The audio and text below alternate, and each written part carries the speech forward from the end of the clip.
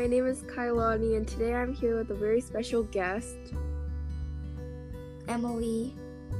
Hi, Emily. How are you? I'm good. Okay, so are you ever distracted by technology?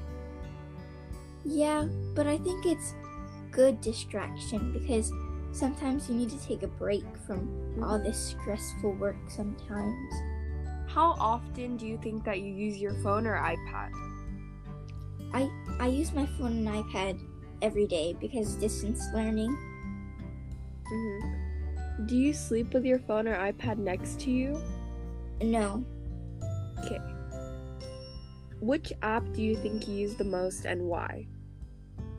I think I use Safari the most for research plus portals. Should parents set up a time limit for how long their child can use their device? I don't think so. Why?